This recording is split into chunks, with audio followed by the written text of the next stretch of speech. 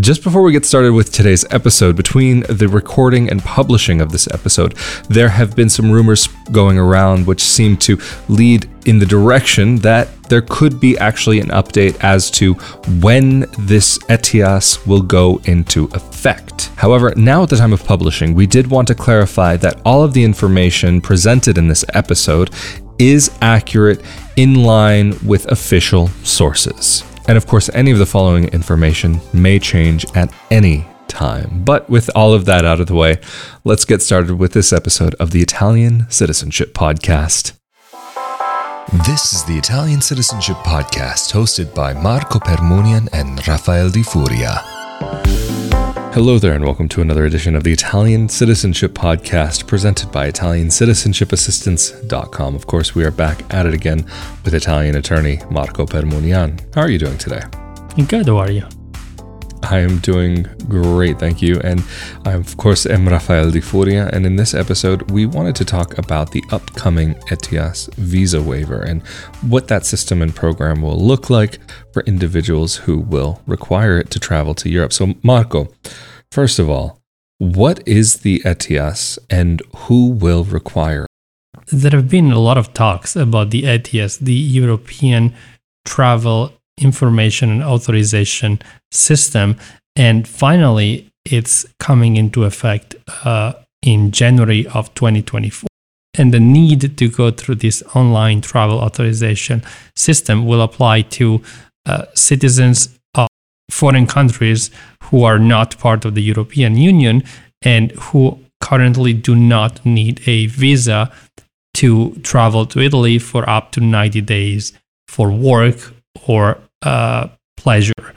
So, in other words, foreign nationals who currently do not need a visa to travel to Italy for up to 90 days, and nationals, just as a clarification, who are not citizens of the European Union, of a country in the European Union, will need to apply for this travel authorization system online when traveling to Italy for business reasons or for just pleasure after January 1st of 2024.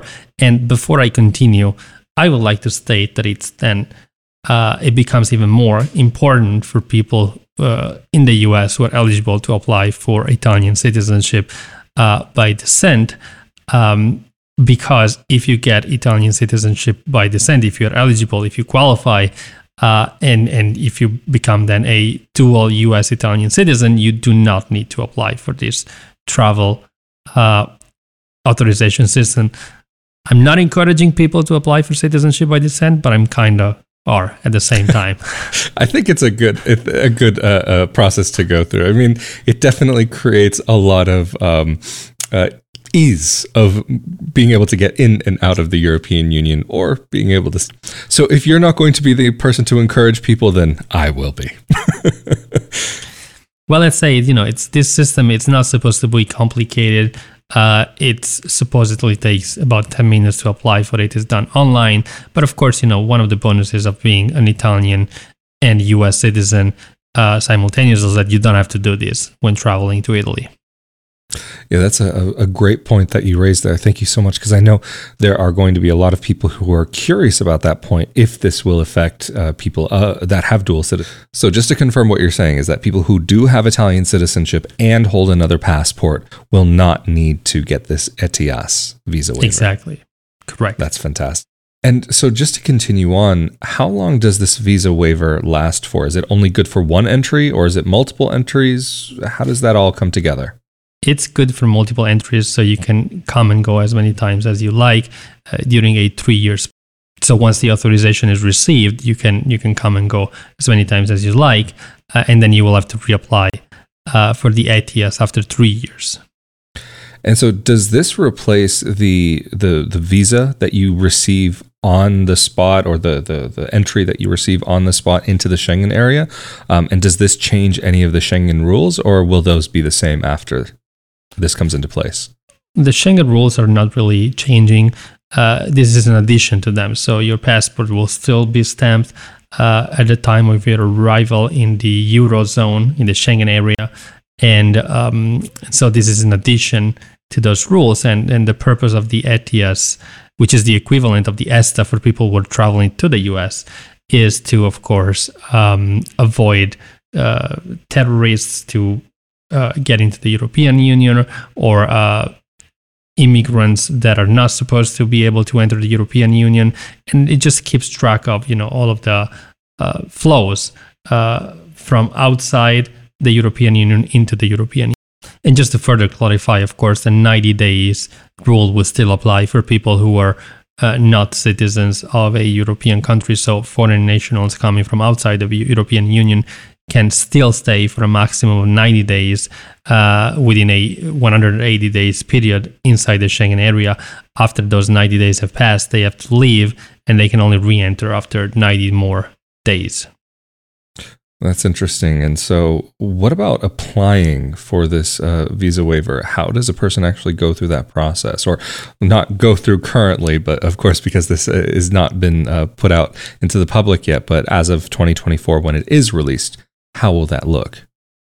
So people will be able to apply online, so with their computer, and the system will ask to enter some basic information, so your personal details, name, last name, address, and you will have to state the first country that you want to visit in the European Union. So if you want to go to Italy first and then visit other countries, you will have to state that your intention is to visit Italy first, and that's what actually you will have to do. So you cannot change your plan after you have applied for the ETIAS.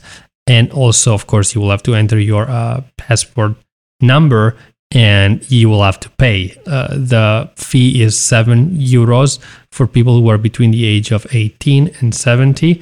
So, and of course, like I said, once you apply for the ETIAS, the authorization to travel is valid for 3 years. So only after 3 more years, you will have to file another application and apply again for the ETIAS and pay again the fee.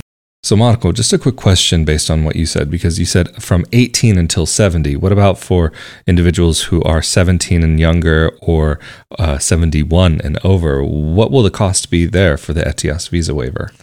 So minor children and elderly travelers over the age of 70 will not have to pay any fees.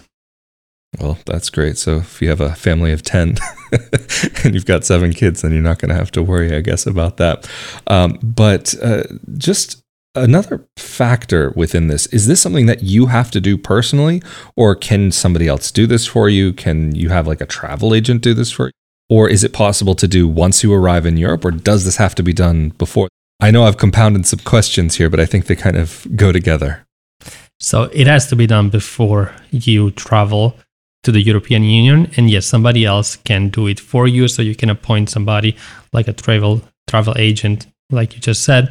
However, when you appoint somebody else that submits the authorization on your behalf, you will have to sign a declaration that basically allows the third party to submit the authorization on your behalf. And both of these individuals, so yourself and the person who actually submits the request for the authorization, will have to sign the authorization. And so say, for example, if maybe you are doing it for yourself, how do you actually make the payment? Is it possible to do online, or do you have to go to a special office somewhere, or buying a traveler's check? How does that work? It's possible to make the payment online through a debit or credit card, and you will have to pay even if your ETIAS authorization is denied, which of course, it would be a rare scenario for most people. And also, I believe a frequent question that people will have is, will I have to pay for any time I travel to the European Union? And the answer is no. You only pay one time when you submit the application, which is valid for 3 years, regardless of how many times you enter the European Union during those 3 years. And Marco, another question. You just mentioned that for most people, they shouldn't have it refused. But if it is refused, is there any kind of recourse that a person will have? Will they be able to ask if it's possible for the decision to be changed?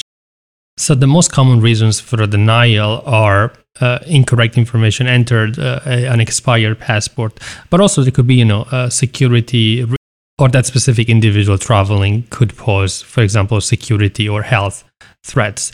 But anyway, the email that you will receive will indicate, if there's a denial, will indicate the procedure to appeal and in which European country the appeal would take place and according to which rules. So if you're denied, you should look at the email because that will clearly indicate and state how to appeal and where to appeal your denial. And so this new system in place, so is this a visa itself, or does this replace a visa? What does that look like? So the ETIAS, the authorization that you receive to travel, is not a visa. And once again, it's only required for those individuals who are citizens of countries that are outside of the European Union who didn't need a visa before to travel to the European Union. So in other words, if you are a foreign national, a non-EU citizen, and before you didn't need a visa to travel to the European Union up to 90 days, now, or actually I should say after January, you won't need a visa, but you will have to submit a request to get your ETIAS approved before you travel. And so the ETIAS is not a visa, and people who needed a visa before to travel to Italy, even for a short period of time, will still need a visa and will not need to do the ETIAS. Well, Marco, thank you so much for making yourself available to talk about this. And just before we end the episode, I think what I'll do is, just to help for clarification's sake, read through some of the countries that do require the visa for entering, like the European countries themselves, but then which countries will actually be able to get. And of course, this is based on information available to us at the time of recording, so it could change in the future. But the 30 European countries that require visa-exempt travelers to have an ETIAS travel authorization will be Austria, Belgium, Bulgaria, Croatia, Cyprus, Czech Republic, otherwise known as Czechia, Denmark, Estonia, Finland, France, Germany, Greece, Hungary, Iceland, and our beloved Italy, of course, Latvia, Liechtenstein, Lithuania, Luxembourg, Malta, Netherlands, Norway, Poland, Portugal, Romania, Slovakia, Slovenia, Spain, Sweden, and Switzerland. But those are the countries that you will need this authorization to enter into. But what are the nationalities that will actually be able to get this ETIAS travel authorization?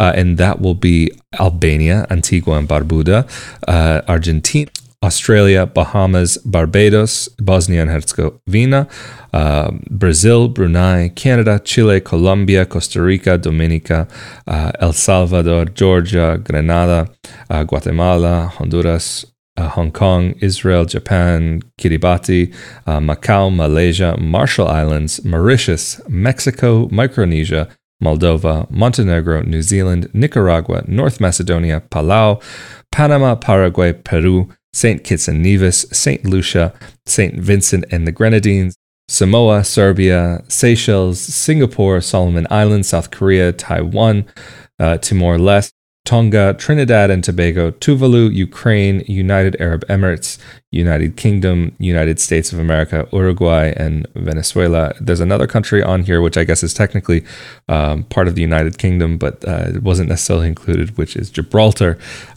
So that is going to be the list of countries that will have to take this into consideration. Otherwise, your location may be subject to requiring a visa to enter into this part.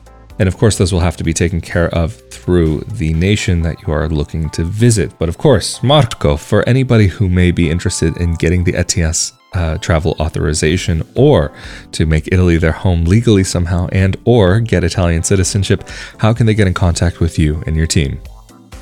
People can contact us through our website, ItalianCitizenshipassistance.com, or give us a call. Our number is on the website.